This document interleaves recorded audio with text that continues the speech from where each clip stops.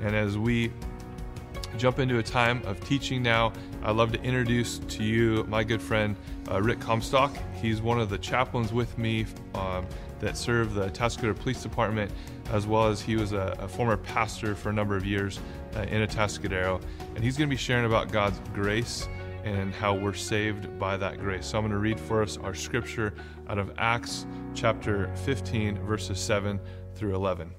And after there had been much debate, Peter stood up and said to them, "Brothers, you know that in the early days God made a choice among you that by my mouth the Gentiles should hear the word of the gospel and believe. And God, who knows the heart, bore witness to them by giving them the Holy Spirit just as he did to us. And he made no distinction between us and them, having cleansed their hearts by faith.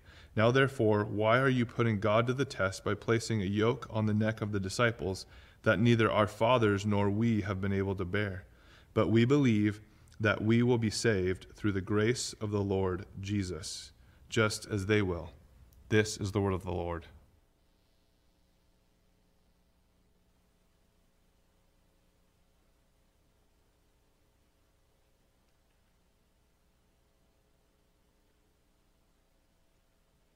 Good morning, everyone. I am so glad you're here. It wasn't just the pandemic that affected people's attendance at church. There's always been obstacles to people getting out of their house on a Sunday morning and getting to church. It seems like if anything bad happens to a family during the week, a Christian family, a church-going family, it usually happens on Saturday night or early Sunday morning. I think it's the enemy of our soul. He doesn't want this. The Bible says, "Do not forsake the assembling of yourselves together, as is the habit of some," and so much more as you see the day of the Lord approaching. God realizes that Christianity is not a Lone Ranger. It's not a Lone Ranger experience. It's a community experience. We're meant for fellowship. We're meant for relationship. And I know the pandemic had a really tremendous effect on people. Obviously, we couldn't come or didn't come, or we were outside, and then sometimes the weather was inclement, so we didn't come, and we watched online, and now it's starting to change. People are starting to come back. So I really appreciate the effort you make. I know it is an effort to get up and get ready on Sunday, especially if you have kids, and getting them motivated to get here. So I just personally, I want to say thank you for coming, and not just because I'm preaching today. Thank you for coming. If I weren't here, I'm just grateful that you've decided to come, and I'm honored that Pastor Brandon has trusted his pulpit to me. It's a big deal, church. When you have the call of God upon your life to be a pastor, it's a big deal. I mean, it says in Acts 20:28, it says, "Keep watch for yourselves and over the flock of God, whom the Holy Spirit has made you overseers." So this is Luke. Writing in Acts, giving instructions to the elders, to the leaders of the church. "Keep watch over yourselves and over the flock of God, whom the Holy Spirit has made you overseers. Shepherd the church of God, which he purchased with his own blood." Wow. So this is a huge responsibility. It talks about in 1 Peter, talks about the responsibility that shepherds have and the accountability. We all have an accountability before God at the end of our lives. It's called the Bema Seat judgment. There's two judgments. There's the Great White Throne judgment. We're not going to be there. There's the Bema Seat judgment. And that's going to, there's going to be an accountability, right? Every man stands before God and gives account for himself, the Bible says. So there's going to be an accountability. Now, obviously, our sins will have been taken care of. Jesus takes care of that. But our life, the opportunities we had here, and those we missed, and those we took advantage of, there's a reward. There's an accountability there. And there's, I think, an extra accountability for those who are called to ministry. And so, I'm so grateful to Pastor Brandon for him allowing me, trusting me with his pulpit. I consider it a great honor. I love your pastor. I've only known him for the last couple of years. I've had the privilege of being a chaplain with the police department for 11 years, and I did that for the first 8 or 9 years with Pastor Tom Gaddis, who was the founder and the pastor of the Father's House for 42 years. He retired a couple of years ago, moved out of the area, and we really were hoping we could find another chaplain, and God provided Pastor Brandon. He's a perfect fit. He's younger. He really relates to a lot of the young officers and with young families on the force, and he's just a blessing to us, and he's a personal blessing to me. Not only do I see him on occasion at at an event or something having to do with the police department, but we also make an effort to get together semi-regularly just for encouragement and fellowship and to talk about the opportunities we have at the police department. So I'm very, very grateful. I'm a real scripted person. Obviously, I'm not Pastor Brandon, and my style is different than his. But when it comes to preaching the gospel, it's not about style anyway. It's about substance. It's not about technique. It's about truth. It's about the truth of God's word. And so I want to preach that for you this morning. I'd like to open up with prayer. Father, I'm so grateful for your grace, and I'm so grateful for this opportunity to love on my brothers and sisters in Christ. I don't believe that people here by accident. I mean, I know they need to make a choice. I mean, some of them made the choice last night and they kept it. Some of them made the choice last night to come and then they changed their mind this morning. Some didn't think they were going to be here, and yet they something prompted them to come. And I believe that's because there's a divine appointment. You know, I believe that. I believe that the Spirit of God is at work in every person, every follower, every disciple's life every day. And sometimes you want to do it individually. Sometimes you want to do it in a corporate setting. And so again, I believe the Holy Spirit has something physically, mentally, emotionally, spiritually, relationally for every person here. I don't know what it is. You do, because you know what they need. And so I just thank you for your ministry, Holy Spirit, and I thank you for bringing us together here. We ask for your grace today, and we thank you for this in Jesus' name. Amen. Our text is Acts. Our focus really is Acts 15, verse 11, and Pastor Brandon already read that. So we're going to get to that in a moment. First, I want to kind of introduce my message this way. I love Hallmark stores. I love going there. Although there are no longer any in this area, there wasn't one in the Atascadero for years. It probably disappeared about 10 years ago. The nearest Hallmark store is in Visalia. But again, I love Hallmark stores. I love going there. So many cards. I hate Hallmark stores. I hate going there. Too many cards. I love Hallmark stores. I love going there because I'm reminded of all the events, occasions, celebrations that I can buy cards for. I hate Hallmark stores. I hate going there because I'm reminded of all the events, occasions, celebrations I should buy cards for. It used to be so simple. There were just cards for births and birthdays, weddings and anniversaries, sickness and sympathy, and thank you cards. Seven kinds of cards about covered it all. It used to be so simple. It's not so simple anymore.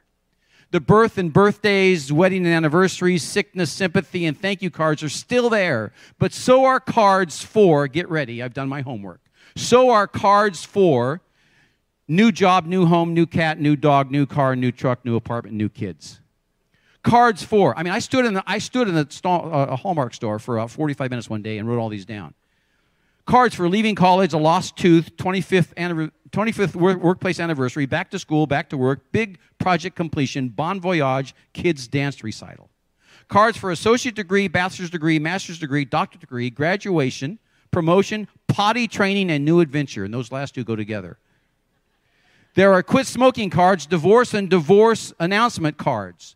Driver's license, Eagle Scout, entering the Air Force, Marines, Army, Navy cards. Going to camp, good luck, special day, welcome back, thank you for your help, thank you for helping me through cards.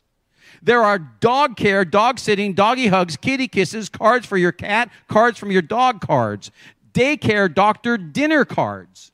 Musician wedding, mentor, manager, secret pal, special occasion, goodbye, good luck, miss you, keep in touch, I'm sorry, you're sorry cards. Love, long-term love, friend through the years cards. Thank you hospitality, thank you caregiver, thank you for your thoughtfulness, thank you for being you cards. Chocolate to the rescue, waiting for the toast, cookies or calling cards. Marriage proposal, engagement, maid of honor, best man, bridesmaids, groomsmen, we're pregnant, parents-to-be, father-to-be, mother-to-be, grandparents-to-be, great-grandparents-to-be cards. Baby shower, new baby. Boy twins, girl twins, boy and girl twins, triplets, twins baby shower, christening, girl baptism, boy baptism, nephew baptism, niece baptism, Granddaughter baptism, grandson baptism, great-granddaughter baptism, great-grandson baptism cards. There are cards for your veterinarian, manicurist, hairstylist, nurse, secretary, teacher, priest, minister, and boss. There are cards in Swedish, Spanish, Russian, Polish, Norwegian, Italian, Japanese, Hebrew, Greek, Finnish, French, German, Chinese. And if all else fails, there are cards that are blank. I love Hallmark stores. I hate Hallmark stores. All of this came to me when I was down south. My brother-in-law and sister-in-law lived down south. Brother-in-law and sister-in-law living down south.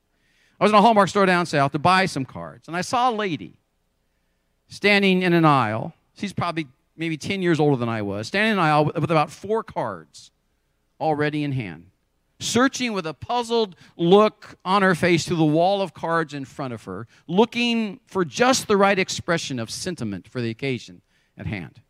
Her eyes kept going back and forth from the cards in her hand to the ones she was handling, taking out, putting back, taking out, putting back. I knew what she was thinking. And so I said, as I walked by, "This used to be a lot easier, huh?" And she said, "Yeah, I have a theory. You know when everything changed," and I know if you're under 20, you're going like, everything changed when Baskin-Robbins came along. Everything changed. Before that, how many flavors of ice cream were there? There was what? Vanilla, and there was chocolate, and there was strawberry, and if you put them all together, you got what? Neapolitan, so maybe 4. And then Baskin-Robbins came along, and there were how many? 31. And then the flavor of the month. It used to be so simple. When I was a kid growing up, you walk in, let me see, chocolate, vanilla. Now it's like, oh. I mean, you used to spend 2 minutes getting ice cream. Now you spend 15. Used to be so simple. Same thing happened to Hallmark cards. Used to be so simple. I really don't hate Hallmark stores. I just get a little frustrated on occasion at all the cards. Sometimes there are so many choices. I just can't make one. I have actually walked out of the store after about 30 minutes without a card because I could not decide which of the 119 cards for my friend's birthday was just the right one. The interesting thing is that regardless of the occasion that it may celebrate or sentiment it may express, every one of those cards has something in common. And that is that they are all cards. I know, boy, Rick, that's really profound. Oh, I never thought about that. They're all cards. They just have a different function. And that sounds to me, church, so much like grace. You see, the expression of God, His character, nature, purpose, personality. His character, nature, personality takes place, for lack of a better term, in different styles and colors and sizes. But regardless of the expression, it's all grace. It's grace in different forms and fonts and flavors. Grace is unmerited favor. It's getting what you don't deserve. It is no strings attached kindness. It's just because goodness. Grace is so good that we can't adequately explain it. Francis Asbury writes on your notes, and there's notes in your bulletin, God is gracious beyond the power of language to describe. Yes. And grace itself is really beyond the power of our language to describe. Jerry Bridges writes on your notes, your worst days are never so bad that you're beyond the reach of God's grace. And your best days are never so good that you're beyond the need of God's grace. That's really powerful. Your worst days are never so bad that you're beyond the reach of God's grace. Your best days are never so good that you're beyond the need of God's grace. There are times, seasons in our life. If you've been a Christian more than a week, there are seasons in our life when we feel like we've crossed the line. We've crossed the final line. God can't forgive me anymore. God can't reach me anymore. God doesn't love me anymore. Not true. Your worst days are never so bad that you're beyond the reach of God's grace. Conversely, your best days are never so good that you're beyond the need of God's grace. Sometimes, again, we have those brief seasons, we think we're doing pretty good. We got it all figured out. We're cruising. We're one of God's cool kids. And we don't need, yes, you do. You're never beyond the reach of God's grace. You're never beyond the need of God's grace. Our focus is Acts 15:11, but I want to give you some background. So we're going to start in verse 1. I'm reading from the Living Bible. While Paul and Barnabas were at Antioch, some men from Judea arrived and began to teach the believers that unless they adhered to the ancient Jewish custom of circumcision, they could not be saved. That would be pretty dramatic, wouldn't it?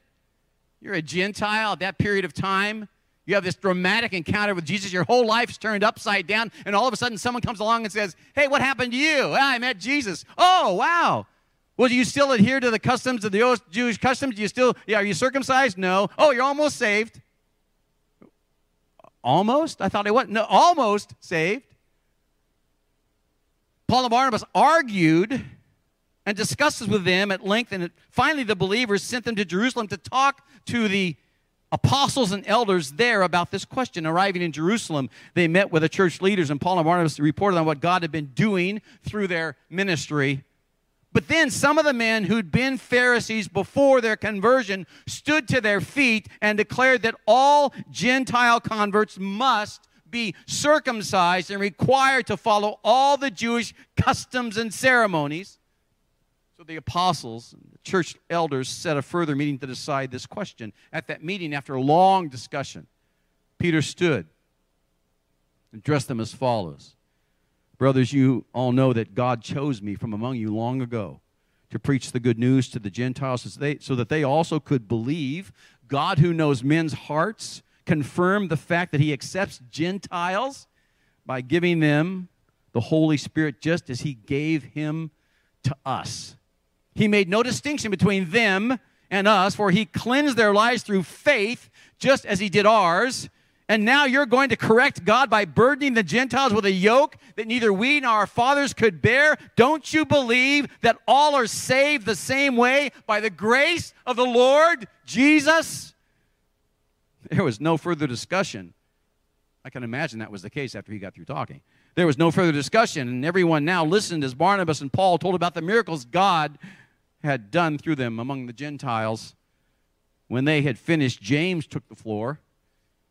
Brothers, he said, listen to me. Peter has told you about the time God first visited the Gentiles to take from them a people to bring honor to his name. And this fact of Gentile conversion agrees with what the prophets predicted. And so my judgment is that we should not insist that the Gentiles who turn to God must obey our Jewish laws. Now, the reality is I could have read dozens of passages as a starting point for speaking about grace. But I'd been reading through Acts when I came to this passage, and I was arrested by what I read. The ministry of Barnabas and Paul and Silas had been extraordinarily successful and powerful. I mean, look back at Acts chapter 12, verse 24, Acts 13, verse 12, 42, 43, 48, 52, Acts 14, verse 1, verse 21. Extraordinarily successful. Everywhere they went, there were miracles. People were healed. People were delivered. Families, communities were saved. Powerful transformation. Extraordinarily successful, but it had not been success without opposition. It says in Acts 13, verse 50, that there were men who, quote, stirred up persecution against Paul and Barnabas and expelled them from their region. Acts 14, verse 5 records that there was a plot among the Gentiles and Jews together with their leaders to mistreat them and stone them. Acts 4:19 states that some Jews came from Antioch and Iconium and run the crowd over. They stoned Paul and dragged him outside the city thinking he was dead. Their ministry was fruitful, but it was costly. It's always costly. If you're going to serve God, there's a cost to serving God. I remember years ago, a book came out entitled God Didn't Promise You a Disneyland. I think sometimes when we talk to people about Christ, we give them the soft sell. Just come to Jesus. Everything's going to be better. Yes. Especially ultimately. Yes. In the moment, maybe. Everything is better. Your name's in the book of life. Your sins are forgiven. And yet your immediate situation may not change. There's still going to be trial and test and struggle. There is opposition in this world for the believer. Their ministry was fruitful, but it was costly. There was opposition, but not all the opposition came from outside the church. There were those inside the church. Jewish converts to Christ who began to teach the believers that unless they adhered to the ancient Jewish custom of circumcision, they could not be saved. The reality was that these Jewish converts were demanding that every Gentile become a Jew before they became a Christian. That's what they were saying. You have to become a Jew before you become a Christian. In effect, they were saying that the grace of God alone was not sufficient for a person's salvation. It was grace plus circumcision, grace plus adhering to the ancient rules and regulations. We have people who preach that gospel today. It's grace plus. It's grace plus church attendance. It's grace plus tithing. It's grace plus water baptism. It's grace plus, plus, plus. I don't believe that's what the Bible teaches. It's grace. It's grace. Peter's arguing against their point of view before the apostolic leadership. And the apostolic leadership is going to have to make a decision that's going to affect the message of Christianity from that point forward. I love what the Bible says in verse 7. And this is what first caught my attention as I was reading through the passage. After much discussion, Peter got up and addressed them. Brothers, you know that some time ago God made a choice among you that the Gentiles might hear from my lips the message of the gospel and believe. And then in verse 14, James spoke up. Brothers, listen to me. Simon Peter has described to us how God at first showed his concern by taking from the Gentiles a people for himself. Did you hear that? God made a choice that the Gentiles, that's us, might hear and believe, and God showed his concern taking from the Gentiles a people for himself. That is grace. God's choosing us, God's concern for us and taking us as a people for himself, that's grace. And that's why the argument can be summed up in verse 11. We believe. It's through the grace of our Lord Jesus Christ that we are saved. And that's what the apostolic leaders confirmed to be true, and that's the message we preach today. Is that what you believe? I love a lot of the Scripture. I love Ephesians 2, 8, and 9. For by grace are you saved through faith, not of yourselves. It's the gift of God, not of works, lest any man should boast. Verse 10, we should probably quote verse 10 as well, because those three verses are meant to go together. For we are God's workmanship, created in Christ Jesus for good works, which he ordained beforehand. For we are God's workmanship, created in Christ for good works, which he ordained beforehand. The problem is some people get verse 10 ahead of verse 8. For we are God's workmanship, created in Christ Jesus for good works, which he ordained beforehand. For by grace are you saved, through faith, not of yourselves, gift of God, not of works, lest any man should boast. They make salvation the result of works, rather than works the result of salvation. Salvation comes first, grace alone. Works follow after. That's not what these Jewish converts believed. That's not what they were trying to impose upon the church. That's what Peter, that's what Paul, that's what James, that's what they believed. And that was the decision that was made that day. Thank God, because that's the truth of the Scripture. I want to give you three words. First, the word grace and hospitality. 1 Peter 4, 9, and 10. Offer hospitality to one another without grumbling. Each one should use whatever gift he has received to serve others faithfully, administering God's grace in its various forms. Offer hospitality. For each one should use whatever gift he has received to serve others, faithfully administering God's grace in its various forms. Church, grace is hospitable. Grace reaches out and invites people in. Grace draws people in. That's exactly what God did with us. He reached out and drew us in. There's a really powerful picture of that in Ephesians chapter 2. It says, "But God is so rich in mercy, He loved us so much that even though we were spiritually dead and doomed by our sins, He gave us our lives back again." My mother abandoned my brother and I. I have a brother who's 10 and a half months older than I am. When I was 8 months old, she left. Now, my father was an alcoholic. My mother was an alcoholic. She'd already been married and divorced before. She had my brother. 10 and a half months later, I come along.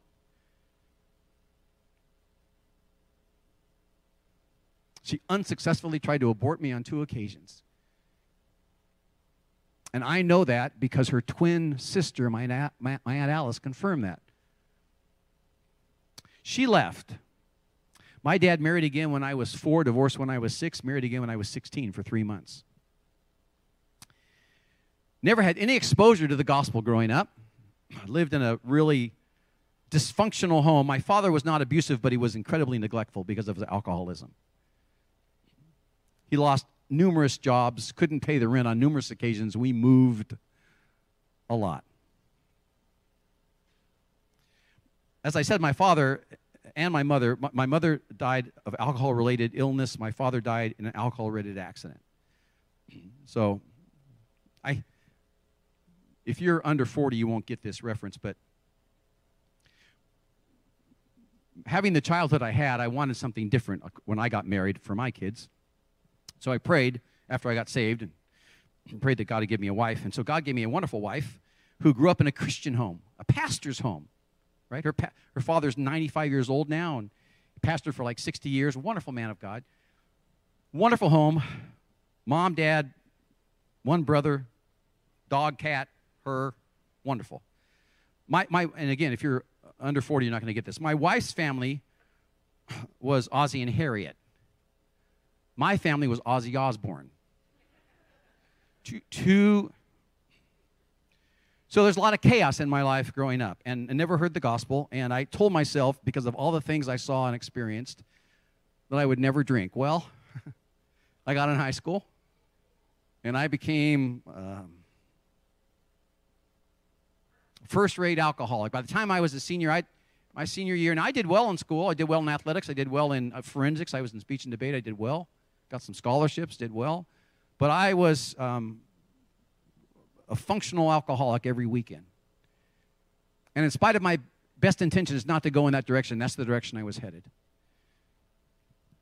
And I started a new job after graduating high school. I grew up in Santa Cruz, and the week before we were to start high school, I was going to go to Santa Cruz High School. My dad got a job in Castroville. We went to Salinas, which was a kind of a culture shock. Went from the sand to the soil of the Salinas Valley. And so I graduated high school there, and I started going to Hartnell College. And I started a new job at a drugstore as a stock boy. There's a young man there named Scott. Scott was really nice. He was leaving for a better job, training me for his job. He was probably a couple years older than I was. And he started talking to me about Jesus. Now, I'd heard the name of Jesus, but not very kindly in the environment I grew up in. I didn't have really any idea who Jesus was. But he started witnessing to me about Jesus. He invited me to church, and I went to a church on a Sunday morning. And even though I didn't understand anything that was going on, I didn't know the songs, of course. You know, people are standing up and sitting down, and there are people, you know, in this particular church, people are raising their hands. People are singing very expressive worship. Even though I didn't really know what was going on, I couldn't figure it all out, I knew that there was something real there that I'd never experienced before. So he invited me again the second week, and I went the second week. And after the second week, I had a good time, enjoyable. But he invited me a third time on a Sunday night, September 27th, 1970. And I wasn't going to go. And I kind of had figured out that maybe there really was a God at that point. So I'm kind of like having this conversation in my head.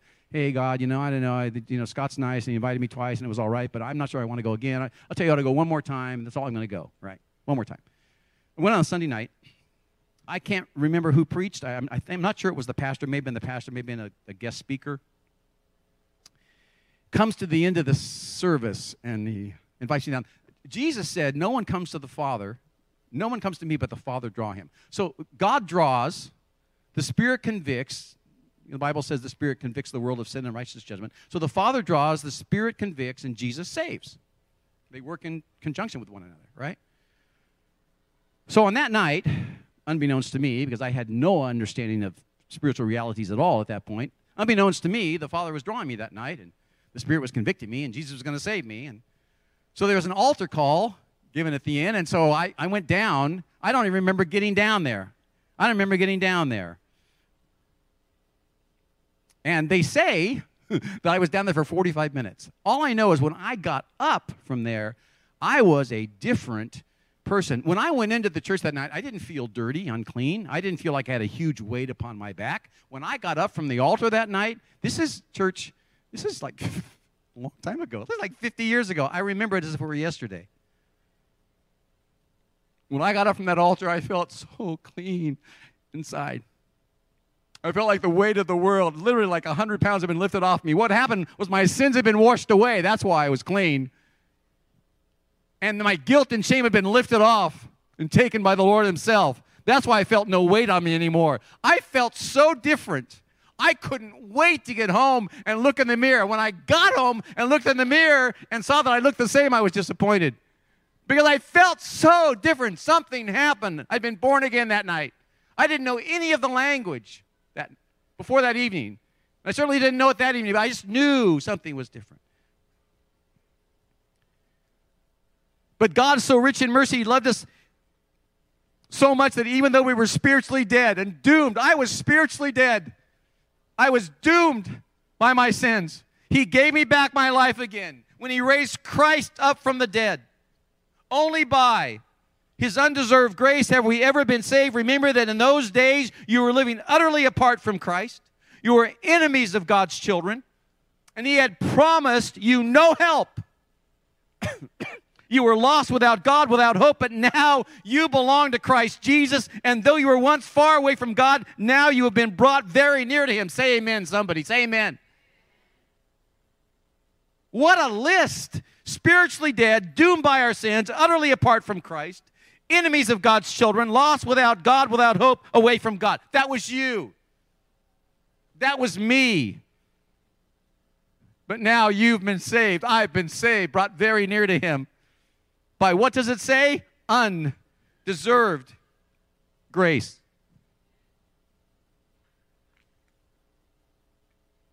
Grace is hospitable. Grace invites people in.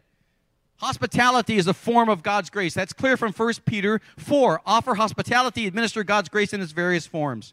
Remember what I said earlier, that all those cards had one thing in common. They were all cards, regardless of the occasion they celebrate or the sentiment they express. They're all cards. They just have a different function. And in like manner, the expression of God's character, nature, purpose, personality, regardless of how it's expressed, its forms, fonts, or flavors, it's all grace. When I was pastoring in the Atascadero, we always wanted to make the visitors feel welcome. First of all, we wanted to make our own people feel loved and needed. I mean, it's so appreciative. After the first service, I met one lady who had been involved in this church for 22 years. And I'm thinking, I wanted to give her a hug. I gave her a verbal hug. I said, I'm so grateful for you and for others like you. The church wouldn't exist if it weren't for you. You're there. You're there for the work days. You're there to teach Sunday school. Whenever they need you, you're there. You give financially. You give of your time and talent and ability. Thank you, thank you, thank you. So we always want to appreciate and affirm and make those people realize how loved they are. And yet, at the same time, we're always looking for the new people. We're always looking for the seekers, for the people looking for either Christ or they're just looking for a place to fellowship. And so every pastor, that's one of their passions. It's one of their, they want to be hospitable and make new people feel welcome. And so we really made an effort at doing that. I love talking to people. If you weren't here, I'd still be talking. It's just me. That's my personality. I love being out front on Sunday mornings. I was always out front greeting people. And I'm always, obviously, I know a lot of people and they're coming up and I'm talking to them, but I would always keep an eye out for someone that I'd never attended before. I'd made sure that I meet them and talk to them. I mean, I'd chase cars in the parking lot like a dog at the end of it. I'd chase cars in the parking lot if I didn't get a chance to talk to someone, knock on their window as they're waiting to get out of the parking lot so I could meet them, welcome them. And we had visitors cards, right, where people could respond to the service and make comments or suggestions. And there, I have to say, we got high marks most of the time in making people feel welcome, feel included. But not always. I mean, we got some visitors cards that were harsh.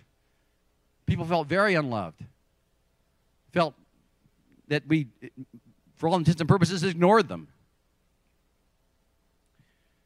There were times when we failed to reach out and invite or draw in people. But church, we can't fail at that. Because as the recipients of God's hospitality, we must be hospitable. We've been invited in. We must invite others in. We've received grace. We must give grace. The second word is grace and healing. Martin Luther wrote, grace is given to heal the spiritually sick, not to decorate spiritual heroes. He's right. Grace is not for the hero, it's for the hurting. Look at the story of the paralytic in Matthew chapter 9. It's on your notes. Soon some men brought Jesus a paralyzed man on a mat. When Jesus saw their faith, he said to the man, cheer up, son, for I have forgiven your sins. Blasphemy. This man is saying he's God, said some of the religious leaders to themselves. Jesus knew what they were thinking and asked them, why are you thinking such evil thoughts? I, the Messiah, have the authority on earth to forgive sins, but talk is cheap. Anybody could say that, so I'll prove it to you by healing this man. Then turning to the paralyzed man, he commanded, pick up your stretcher and go home, for you are healed. And the man jumped up and left. Grace is hospitable. It welcomes people in, and grace is healing. It makes them whole. God is concerned about people's physical sickness. That's why he commands prayer for those who are ill. James 5, are you hurting? Pray. Are you sick? Call for the elders of the church to pray and anoint you with oil in the name of the Lord. Believing prayer will heal you. And if you've committed any sins, they shall be forgiven. The Bible is full of healings and encouragements to seek and believe and receive healing for your body. But God is even more concerned about the sickness of a person's soul. That's why he healed the paralyzed man's soul first. I have forgiven your sins, he said. The Bible says in 1 Peter 2, 24, 25, he himself bore our sins in his body on the tree so that we might die to sins and live for righteousness. By his wounds you have been healed. For we were like sheep going astray, but now you have returned to the shepherd and overseer of your souls.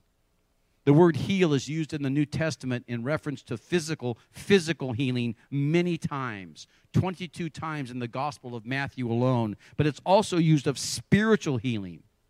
And that's the context in which it's meant in 1 Peter 2, 24, 25. Because our sickness was our sins. Our sickness was our going astray. Our healing is his wounding and dying for our sins. Healing is another form, another expression of God's grace.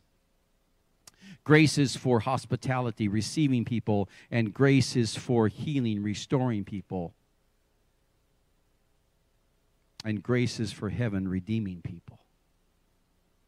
We've received grace for healing. We received grace for hospitality. We need to give grace in both those forms. Finally, again, grace is for heaven.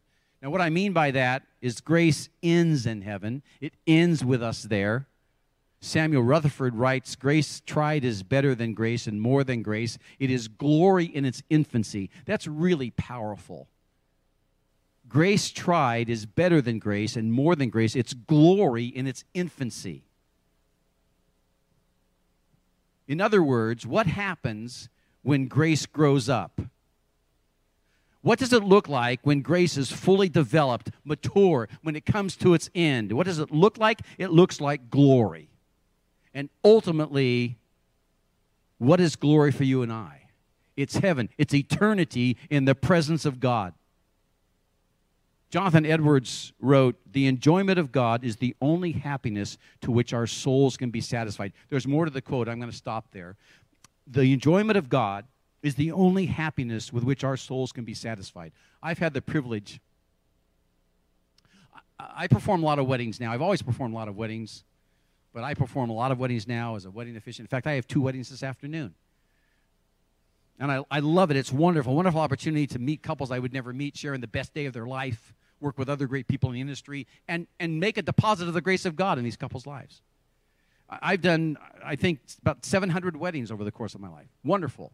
I've probably only done maybe a couple hundred funerals, celebrations of life, memorial services. And they're a sad privilege because I love to share the gospel with people during those times. People tend to be more vulnerable during those times because they don't like it, but they're having to think about their own mortality as someone they love or know has passed away. Now having to think about their own mortality, even just for an hour. So it's a wonderful opportunity to deposit the gospel in people's heart, to plant the seed or water seed that's been planted already. So I use a quote when I give the gospel. As part of my giving of the gospel, weaving it into the narrative of the day, I have a quote by C.S. Lewis. Now, again, I want to go back to what Jonathan Edwards read. He said, the enjoyment of God is the only happiness with which our souls can be satisfied. C.S. Lewis says, and I use this at the funeral services I've done, he says, if I find in myself a desire which no experience in this world can satisfy, the most likely explanation is I was made for another world. If I find in myself a desire which no experience in this world can satisfy, the most likely explanation is I was made for another world. And I say to people, listen, it's true, isn't it?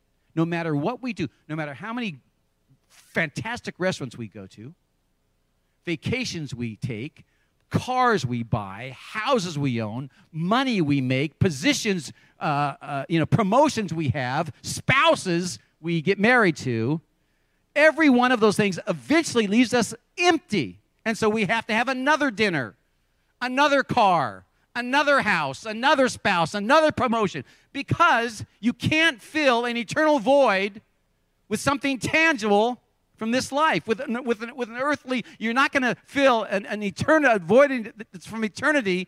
And the Bible says that in Ecclesiastes 3:14 that God has set eternity in the hearts of men. So only something eternal is going to be able to fill that gap that's in your heart.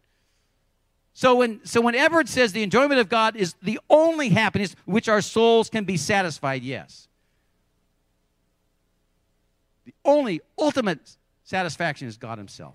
To go to heaven, to go to heaven, to go to heaven, fully to enjoy God. Let me stop there again. The Apostle Paul, people are saying, Paul, what's heaven like? Tell us about it. Describe it for us. Eye has not seen, ear has not heard, neither has entered into the heart or imagination of man the things God has prepared for those who love him. You've never seen anything. You've never heard anything like heaven. You've never seen anything like heaven. You've never imagined anything like heaven. That's what heaven's like. It's beyond description. That's what it's like.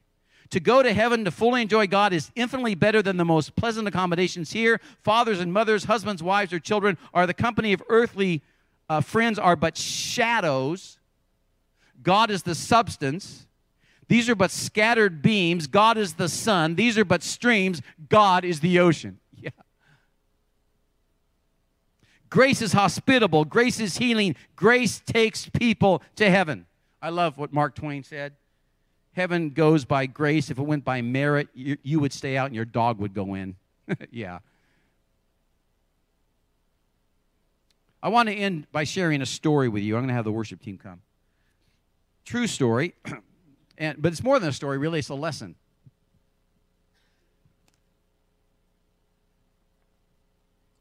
Probably for the first 10 years. I have 2 sons. My 39-year-old son, Casey, worked for the government. He went to Cal Poly, went to Johns Hopkins, worked for the government for several years in Washington, D.C., and two grandchildren. The oldest daughter has special needs, and he really wanted to get back to California, so he traded in his really high-security government clearance for another really good job and got back to Atascadero here. My oldest son is 42, and his name is Chris. Amazing. They're both wonderful. Thank God thank their mom. It's their mom's fault. They're both wonderful. He's been the director of Campus Crusade for Christ at the University of California, Santa Barbara for 17 years. Went to Cal Poly first, then he went on to Fuller Seminary, but he went to Cal Poly first. That's where he got involved in Cru, got on staff on Cru, and then has been in Santa Barbara for 17 years.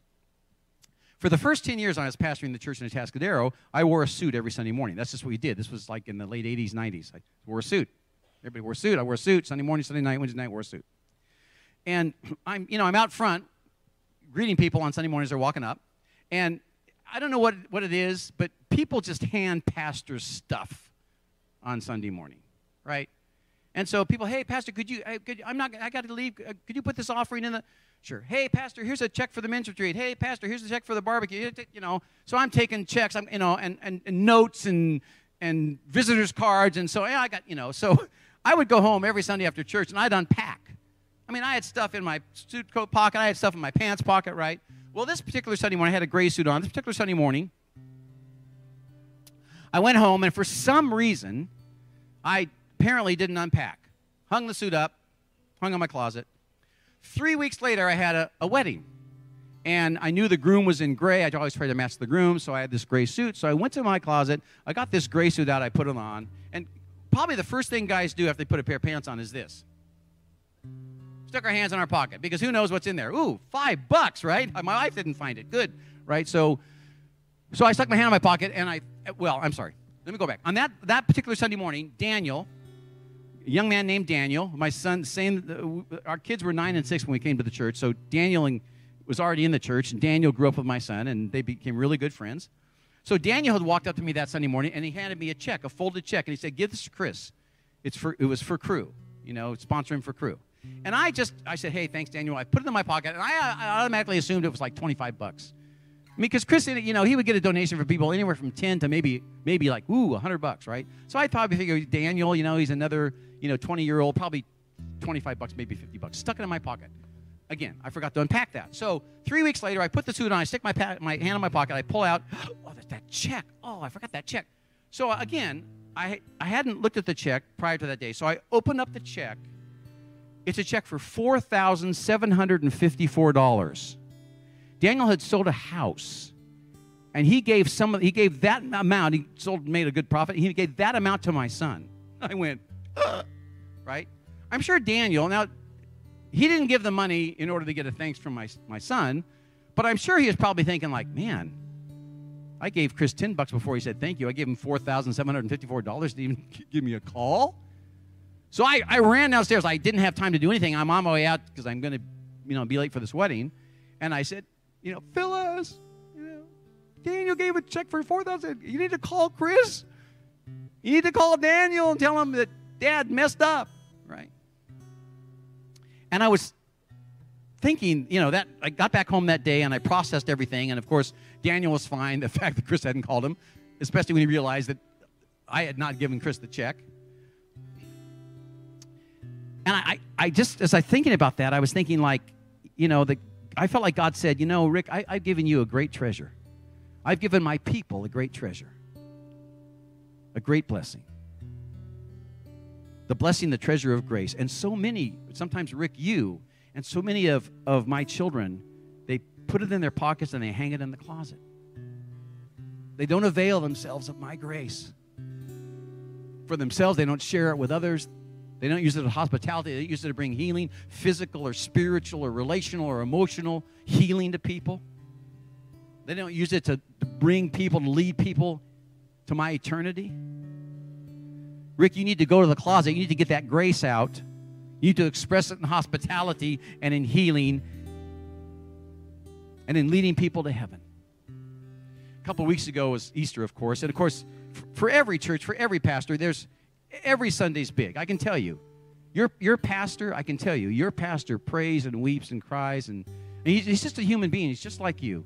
Has the same pressures, hopes, dreams, struggles that you have. I know that sometimes people don't think pastors are human, or sometimes that God gives them a certain dispensation that they don't have the same fears, dreams, struggles that anybody else has. Oh, he's a pastor. Pfft, God's got him covered. He doesn't worry about things we worry about. Yes, we do. And he always has a young family, right? But I want you to know your pastor, he weeps and prays and fasts and studies and does everything he needs to do every week. And, of course, the weeks of Easter and Christmas are particularly big, right? Because we know that the general public out there seems a little more responsive during that time of the year, a little more responsive to invitations to church. And so we kind of put our best foot forward, right, during Easter and Christmas time.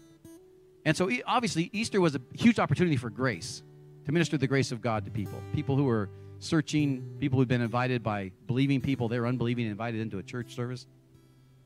But the reality is that every Sunday is an opportunity for grace. Today is an opportunity for grace. Tomorrow, even though it's not Sunday, is an opportunity for grace.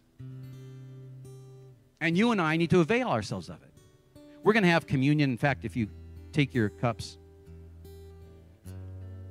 if you need God's grace today, and some of you do, some of you need God's grace for forgiveness. Some of you need God's grace for healing, a relationship, or healing in your body, healing in your marriage. You need grace.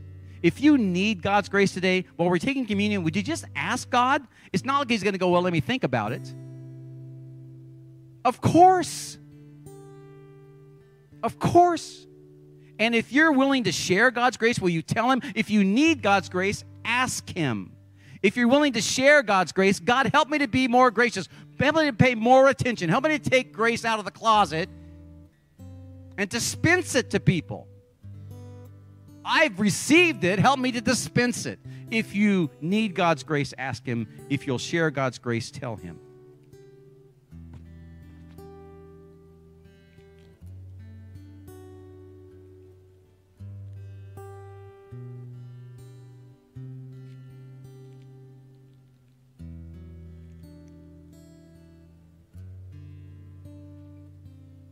Jesus, your broken body means healing for us. Your broken body means wholeness for us.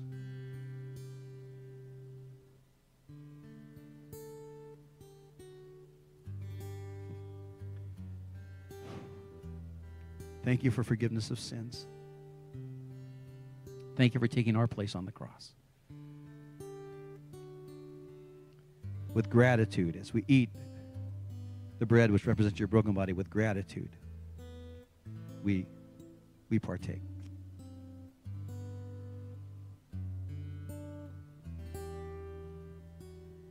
Scripture says without the shedding of blood there can be no remission or taking away of sin.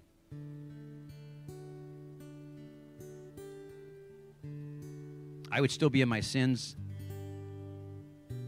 on the way to spiritual death were it not for Christ shedding his blood for me, and you'd be the same condition were not Christ shedding his blood for you, but he has.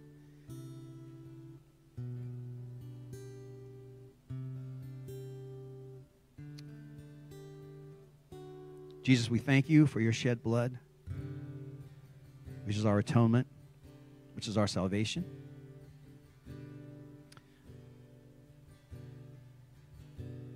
Again, as we drink the cup, we do so in humility and with great gratitude. Let's drink together.